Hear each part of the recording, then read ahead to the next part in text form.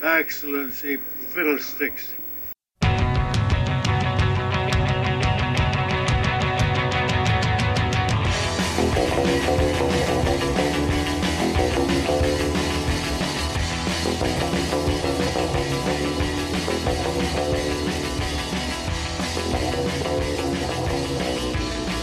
Hey, how are you? Welcome to episode 38 of the Excellency Fiddlesticks podcast. I know it's been a while, but so many things have happened since the last time I put a show together, so there's a lot of things to talk about.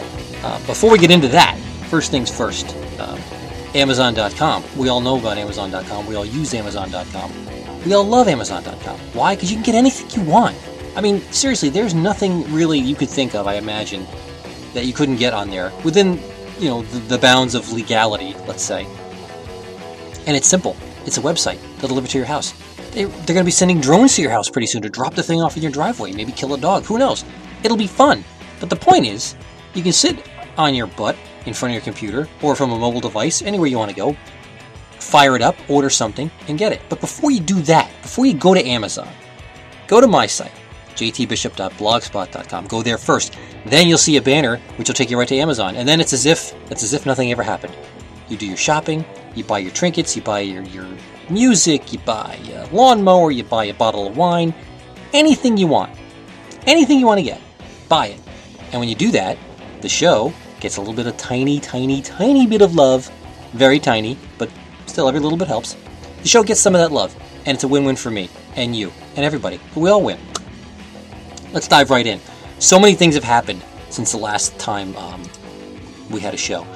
Some bad things. For instance, I'm sure you recall the German flight which crashed into the Alps. Horrible story, right? Plane crash is bad enough, right? It happens. Plane travel safer than driving a car, safer than walking down the street. Everybody knows the statistics, and all those things are true. It was even more tragic when it was discovered that the pilot did it deliberately. Basically, one of the pilots left the cockpit, and the door seals, and as those since 9/11, the doors have become so reinforced that you can't get back in unless somebody lets you in. Well, the guy didn't let the other guy back in, as you know, and the guy who was left in charge of the plane had a death wish and carried it out. Now, as I've always said, the tragic thing about this, if you feel at any point in your life that you feel like you don't want to be part of this anymore, you want to check out, you want to shuffle off this mortal coil to whatever the next realm is, if it's the pit of darkness or if it's a 72 virgins, whatever you think it is, you can't wait anymore. You've had it with this existence. You want to get to that spot. Get some help first. First of all, get some help. There's a lot of help out there. You can talk to people about things. You can sit in a therapy room. You can pay a lot of therapy. You can get put on some really good drugs. You can get some maybe legal, cheaper drugs, which may not exacerbate the problem and make it easier. I think in a case like this, I think suicidal people should probably smoke a little weed. Might be helpful. Drinking probably won't help. I think drinking might make those things worse. And a lot of the drugs people are given can sometimes make things worse. The point is, there are other options, right? Do those options first. Take a shot at the other options. If you've exhausted all of those, and you said, you know what? Doesn't matter. Still want out. I'm still finished. There's a bunch of crappy things in my life. Whatever it is, things are going wrong. And you feel that as part of that, you need to take some people with you. Okay, that's where that's a little gray area. If you're done and you want to shuffle away, you want to get the hell out of here, fine. And you've exhausted all the options, like I said, fine.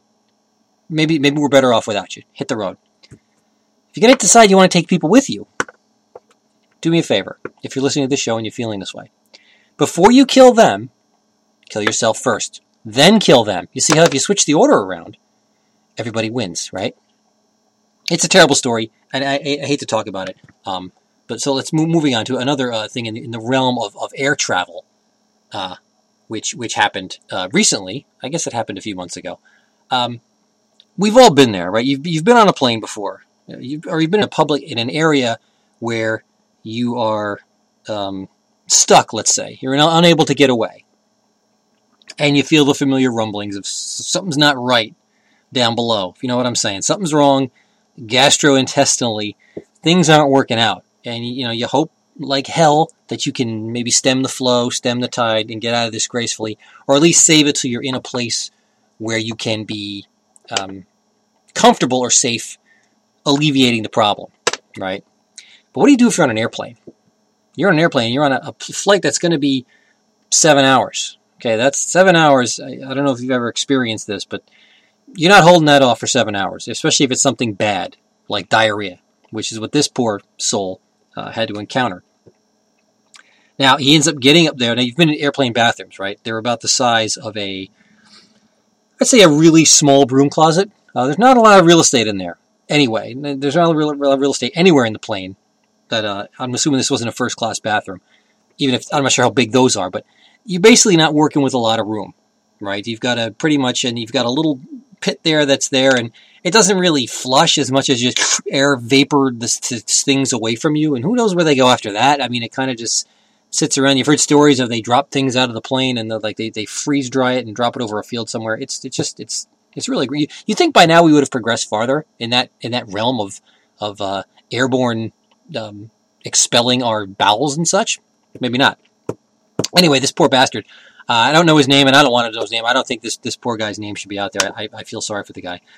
He essentially had a super, super bad case of intestinal, let's say, distress. He goes into the bathroom. I guess he waits till we're safely at a certain altitude, 30 minutes into the flight. We're at a safe altitude, or he manages to get in there, because eventually, you can't even get up. At some point, they don't let you get up. Now, imagine if you're sitting there and you see your seat squirming, literally squirming, because your insides are about to explode, and you can't get out of your chair because the sign is on, the light is on, it says you got to fasten your seatbelts, and you better stay there, and there's people going to make sure you do that. Eventually, this guy gets into the lavatory, let's call it, and begins his... the onslaught begins, and let's just say it was probably way more than this tiny space could handle. So much so, in fact, that by all accounts, the entire restroom area, as such as it was basically just like a Jackson Pollock painting. It was completely obliterated. As you can imagine, the scent of this would eventually waft out to the general passengers of the plane. And where's it going? You're in a plane. People used to smoke on planes. Wrap that around your head for a second. And just imagine how uncomfortable that is if somebody is smoking maybe 10 rows up. There's not going anywhere. The stuff just kind of lingers and gets recirculated.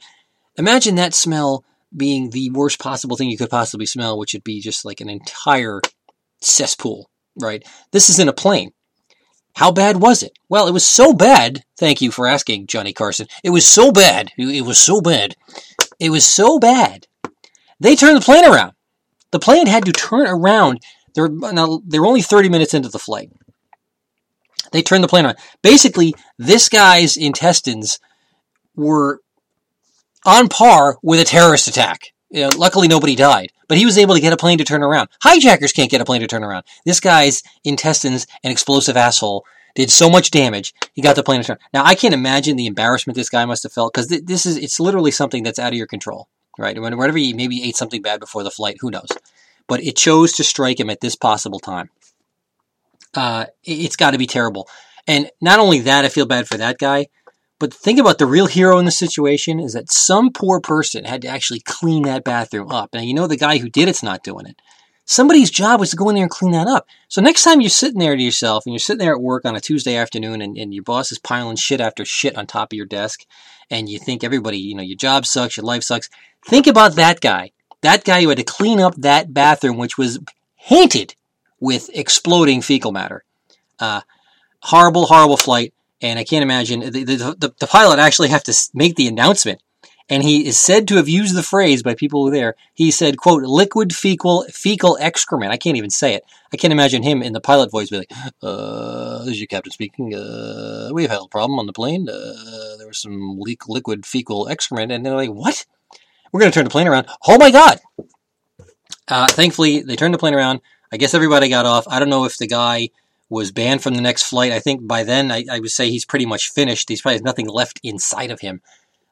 Just a horrible story, and I feel bad for that. So let's get a feel-good story in here. Let's make somebody feel better. Elephant poachers. We can all agree they suck ass, right? Everybody hates elephant poachers.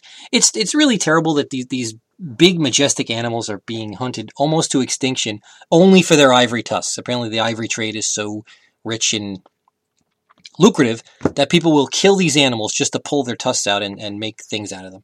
It's terrible. It's going to, we're going to look back one day and people are going to look back on this and say, why did we allow this to happen? I know there's a lot of other problems in the world. Of course there are. But guys killing elephants are assholes, all right? Well, luckily, fortunately, an elephant managed to strike back. Ian Gibson was a professional hunter, and he was a trained hunter, who basically hunts elephants, which, how hard can it be to hunt an elephant? I mean, it's not like you can't see them a mile away, I mean, they're really big, right? I guess there's some skill to it. I shouldn't denigrate them at all. I just think that they're scumbags for doing it. But fortunately, and I say fortunately in this case, one of these elephants decided, you know what, enough is enough. This guy was out with some clients. Apparently he would take clients out there and they'll go on a hunt together. So this rich asshole gets the apparent pleasure and excitement of killing an elephant, which, woo, big deal. They were scouting this one out and they were looking at his ivory and they were doing this for 5 hours. They were on tracking this one for 5 hours. They wanted to take a break because the client got tired. Oh, poor baby got tired. The guy, Ian, who's the hunter, who felt, they were close to the elephant, he and his tracker continued to follow it and hoping to get a look at the ivory, get a close-up look at the ivory, at the treasure, the bounty they were going to reap from this animal. They stayed around and rested. The bull said, you know what? I'm not going to put us with this shit. They were about 50 to 100 meters away. The bull turned and started charging at them, right? In this case, what do you do? An elephant is charging at you. I imagine he's going to make up the ground between you and him pretty quickly because he's just big, right? Ian and Robert, who is his tracker, were shouting at the elephant in order to stop the charge. And at a close range, Ian decides, I'm going to take off a shot. And he shoots the elephant, which the elephant says, big deal. And the elephant killed him. And quote unquote, by somebody who was there, the scene was very graphic. To this I say, good. And not a single fuck was given that day. Fuck this guy and fuck these people who kill these elephants. Maybe other people now who are going to do this, maybe they'll look at this guy and say, you know what? Maybe this isn't such a great idea. Maybe it's not worth it. Maybe it's not worth doing what we do so one of our friends gets stomped. So, I know it's supposed to be all human life is supposed to be sacred, but seriously, this reminds me of when Bin Laden died. The world is a much better place without this motherfucker in it. So, moving on. Hit the road. Adios. Bye, Ian, you dick. Speaking of other people who are senseless, you ever been to Applebee's or one of whatever the chain restaurant is? There's millions of these restaurants, TGI Fridays, Applebee's. It's basically the same shit. You have the same restaurant. They got stuff on the wall. They serve burgers and fajitas, whatever. It's all pretty much the same crap. I go there, and I ate the food there. I don't think it's bad food. It's not high cuisine, and it's not Taco Bell. It's somewhere in the middle, right? It's not bad. But one thing, if you ever order fajitas, or if anybody in the restaurant orders fajitas, right, you know about it. Because when they bring it out, you hear that sizzling sound. You hear it from 30 feet away. It's sizzling. Why is it sizzling? They deliver it in an iron pan that's on a thing. It's frigging hot, right? It's super, super hot. Everybody knows this. Again, people who didn't order it know when somebody near them ordered it because you can hear the guy coming down out of the kitchen, walking through the aisles, whatever, and his thing is on fire. You would think if you did order this, and even if it was your first time ordering it, you'd say, well, what's that noise? When they put the thing down in front of you, they go out of their way to say several times, hey, watch out for this. It's very hot, as you can obviously tell by the incredible sizzling sound you're hearing, and the fact that there's steam rising off the plate. They tell you that the pan is hot, so you don't touch the pan, right? They put it on something to make sure you don't touch it. So it's pretty clear. Don't touch the friggin' pan, right? It's you tell a kid 7 times, hey, don't touch that, don't touch that. I can see if it's a 5-year-old kid. Well, this guy, Hiram Jimenez, he was in West Hampton, New Jersey, Applebee's, I believe, yes, back in 2010. He ordered the fajitas, because why not? And I think with a name like Jimenez, he probably is very familiar with fajitas, being he seems to be Hispanic, and these are Hispanic food, apparently. So it's not like this is some crazy, strange new ethnic dish. What is this fajita you speak of? He knew what he was getting into. The story he gives is that he bowed his head to pray before he eats, which you see all the time in Applebee's. It's a friggin' religion fest. And as he did that, he hit his head on the white-hot plate of meat. Then he says he heard the loud sizzling noise, followed by a pop noise, and felt a burning sensation on his left eye and his face. So he didn't hear the sizzling He didn't hear the meat and the onions and the peppers and everything sizzling on the plate. No, he didn't hear anything until he heard his own forehead sizzling on the plate. So this guy's got serious hearing loss problems, or he's just an asshole, or he's making the whole thing up. You decide which one it is. I don't know. But you know what? He took it to court. He took it to court because he said he had serious and permanent injuries solely as a result of the negligence of Applebee's. That when he came into this hazardous condition, a plate of hot food. Now, I guarantee you, like I said, every time you bring these things, the people go out of the way to tell you it's hot. It's hot. And derp, common sense, unless you're deaf, which I don't think this guy is, you can hear the sizzling. You know it's his. So I think he was full of crap. A judge disagreed. This thing got to trial, believe it or not. This is why people wonder why the court system is clogged up and why it takes, the Boston Marathon bomber a year and a half to get before we can get him to court. This is shit like this is why. Because you can't get to court because there's stupid lawsuits like this clogging it up. Two-judge panel heard it, said, you know what? You're out of here. You're full of shit. They said the restaurant did not need to warn him against the danger that is, quote, open and obvious. Yes, that's true. It's an open and obvious danger, and if you didn't hear it, you're an idiot. So, I mean, bravo to the judges who threw it out, but again, why does this crap even get into the courtroom? That's the problem. Speaking of unnecessary things, these segues are just flying fast and furious here. We live at a time where people decide unnecessary surgery is probably at an all-time high, right? And I'm not talking about people getting gallbladder, stuff like that out. That's probably necessary, and I don't think people do that willy-nilly. It's more the cosmetic variety. And I think what people tend to forget is that cosmetic surgery, you say, it's no big deal. I'm getting a cheek implant. I'm getting a tushy tuck, a butt lift, whatever the hell you're getting. It's still surgery. And anytime you have surgery, there is a danger of something bad happening, right? I mean, look at Joan Rivers just died. I mean, granted, she probably had 100 surgeries in her life, and the 101st one, they got her. But shit can happen. Bad things can happen. Anytime you go under anesthetics, bad things can happen. Anytime someone takes a hot knife to your flesh, a bad thing could potentially happen. But boy, a woman in Miami, 28-year-old woman now, she's a beautiful young lady. She paid $2,300 to get buttocks injections. Now, I don't understand the need for this, basically. I know everybody's big butts are the thing now. Kardashian is very famous because of her big butt.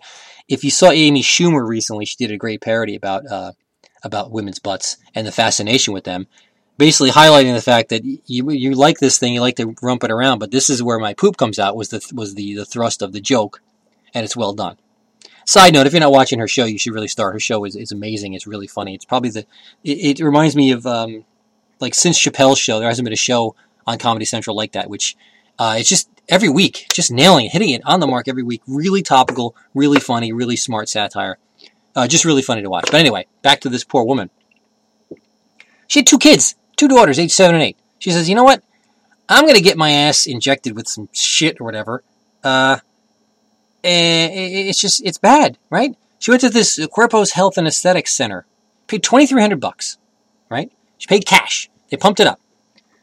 Moments later, she staggered into a parking lot, appearing disoriented, cold, trembling, despite the hot weather.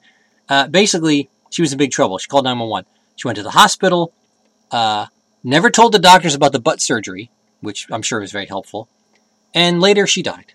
So, you don't know what's going on. I mean, these people can be unregulated. They're cutting you open. What are they injecting into your ass? There have been stories, especially of the butt implant variety. A guy was busted last year, I think.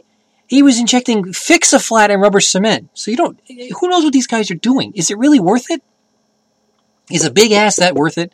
Can you imagine the problems we're having? Can you imagine 100 years ago if you told somebody, 100 years in the future, people are going to go get surgery to make themselves bigger in their ass, to make their asses bigger and fatter. Yeah, we're not gonna just gain weight the old-fashioned way by eating a lot of meat or whatever.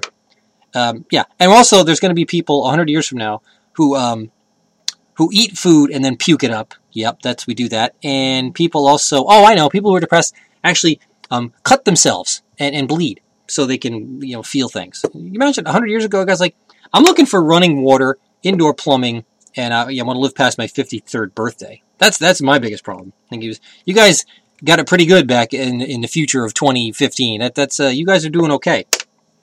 I can't imagine this shit. It's just another sad story, and I wish people would just, if you stop doing this, you put these people out of business.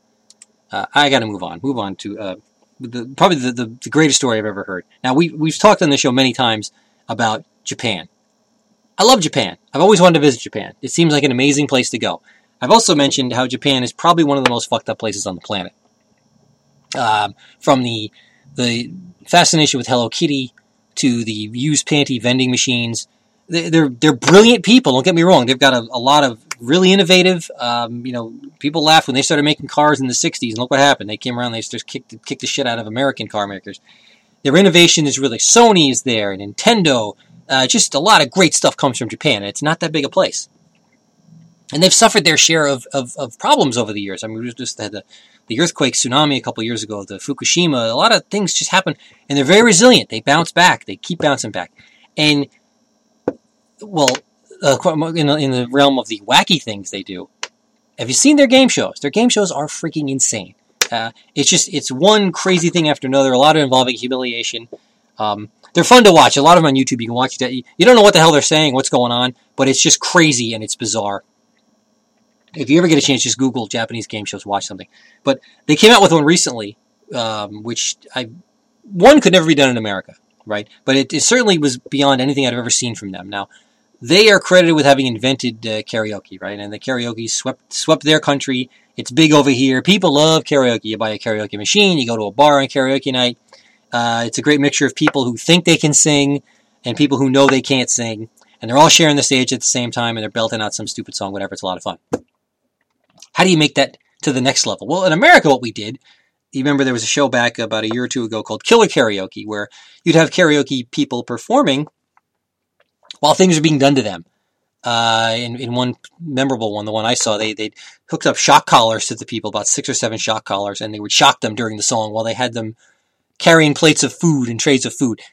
Really, it's kind of humiliating stuff, but it was fun, right? They'd have them walk blindfolded through like cactus patches and things like that, and pulling money off of trees while the snake was almost biting them, all while trying to carry a tune. That's what we did in America. Japan was like, that's all you got? We got a better one. And how did they do? They said, well, a guy would sing. These are all men singers now, and that's going to be important later. They have to get through the karaoke song while an attractive woman is actually giving them a hand job. A hand job.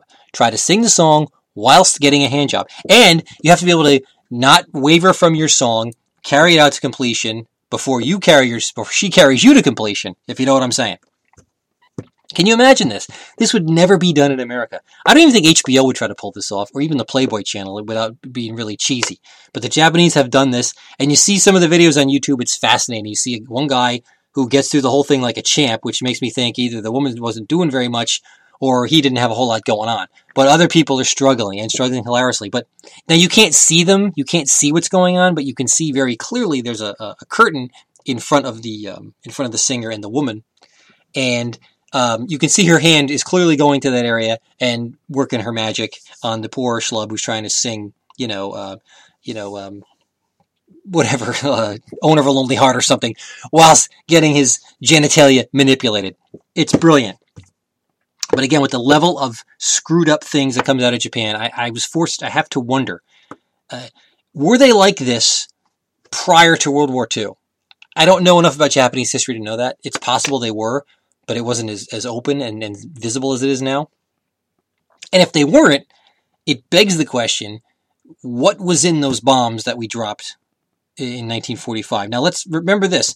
Those bombs were dropped in 1945. That was like just beyond the beta testing. They had like 3 tests they did in the desert somewhere before they decided, let's get this done so we can get this war over with. So think about it. You wouldn't buy Windows version on their second beta, right? There's going to be loaded with bugs. So you have to think maybe these things that they dropped out there had some other things wrong with them. And the side effect could be, it could be twofold. It could be, number one, you created a society which is into a lot of wacky things, a lot of wacky sexual things, a lot of some serious deviant shit. It creates anime, which is on its own level of screwed upness. They're also brilliantly innovative. Nintendo, like I said, Sony, Toyota, all these amazing things. They were very innovative and made good products better. So it's a trade-off, right? So I'm not saying we should try to replicate that experience in America. I'm not saying we should, but it stands to reason that if a bomb was dropped on a country twice, And the residual effects within 60, 70 years is wildly successful people, innovative people, smart people, with a little bit of a side order of wacky, fucked up people.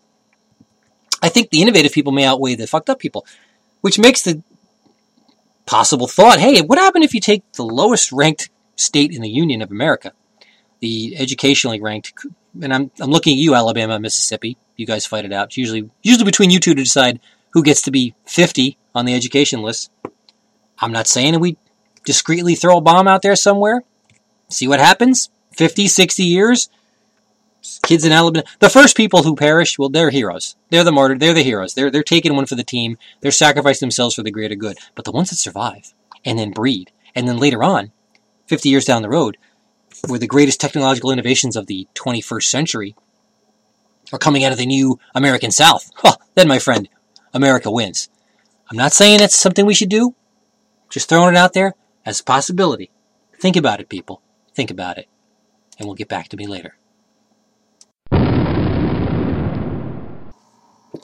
Time for the parting shot, where normally what we do in the show in the parting shot is where I try to recommend something which I think is cool, something I think you, the listeners, would like, something I enjoy that I feel you enjoy.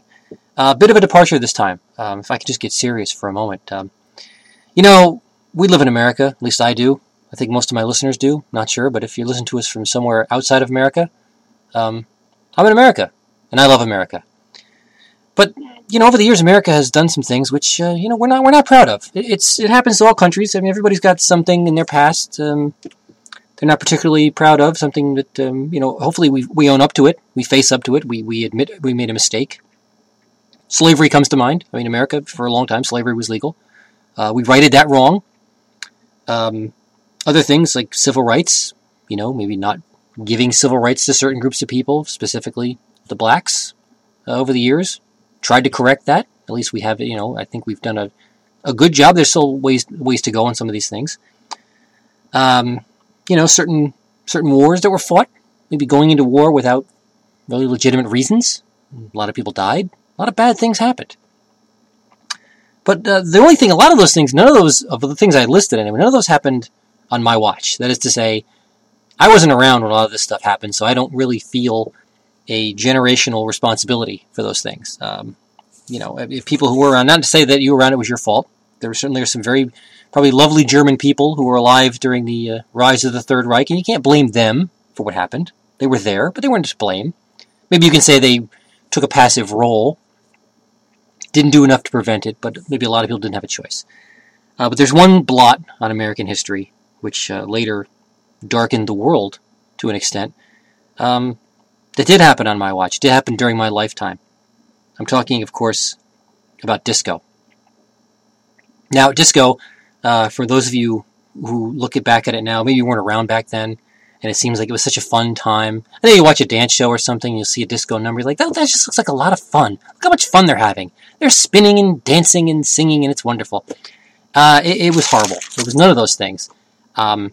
Disco came along and took anything that funk music was providing in the 70s, the dirty, nasty part of funk, and the wonderful elements of soul music, which if you listen to this show, you know I really love both of those things. I like 70s funk and 70s soul. What happened was those things were morphed and mutated and bastardized and destroyed by a process called disco. And disco was short, not necessarily sweet. Basically, in my opinion, it sanitized a really nasty form of dance music and turned it into this white bread, coke-addled crap, for the most part. And you couldn't swing a dead cat without hearing a disco tune. Even tunes you liked were given a disco beat. All the commercials on TV were given a disco thing. And thankfully, it burned out quickly. Mostly because at that time, cocaine was considered safe back then. And a lot of people did a lot of coke. And a lot of things happened. A lot of bad things happened. And the music sort of petered out. And for that, we're very grateful. But I came across this, and it's reminded me because I was playing a game in my house with my son. It was a DVD game. Name that tune, 80s edition. Now you're saying, Johnny, this is the 80s. What does that have to do with disco? Well, disco tailed off during the 80s. So this is the very end of disco, as it morphed into other things, you know. But this particular game, a DVD game, which is pretty cool if you play it, because me as a child, who came of age in the 80s musically, a lot of songs that are on that DVD in that game I'm very well familiar with. And I do very well at that game, especially the question and answer portion.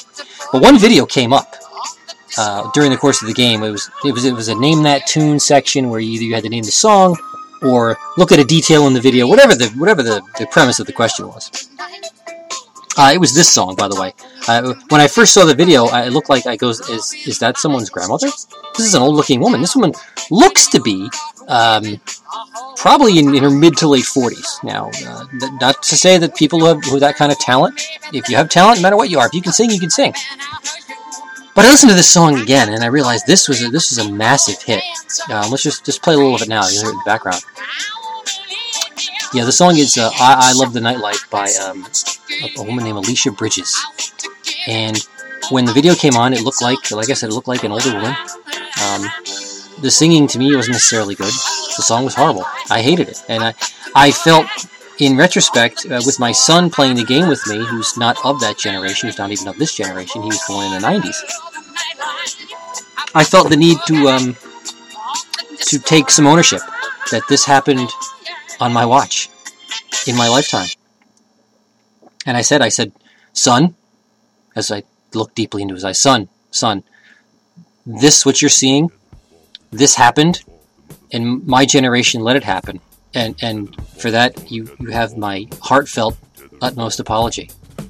I can't make it up to you. There's nothing I can do about this. This is already out there. This happened. We move past it. We have to get past it. We look at this as a dark spot in American history, a blotter, a black mark, if you will. We move on to bigger and better things.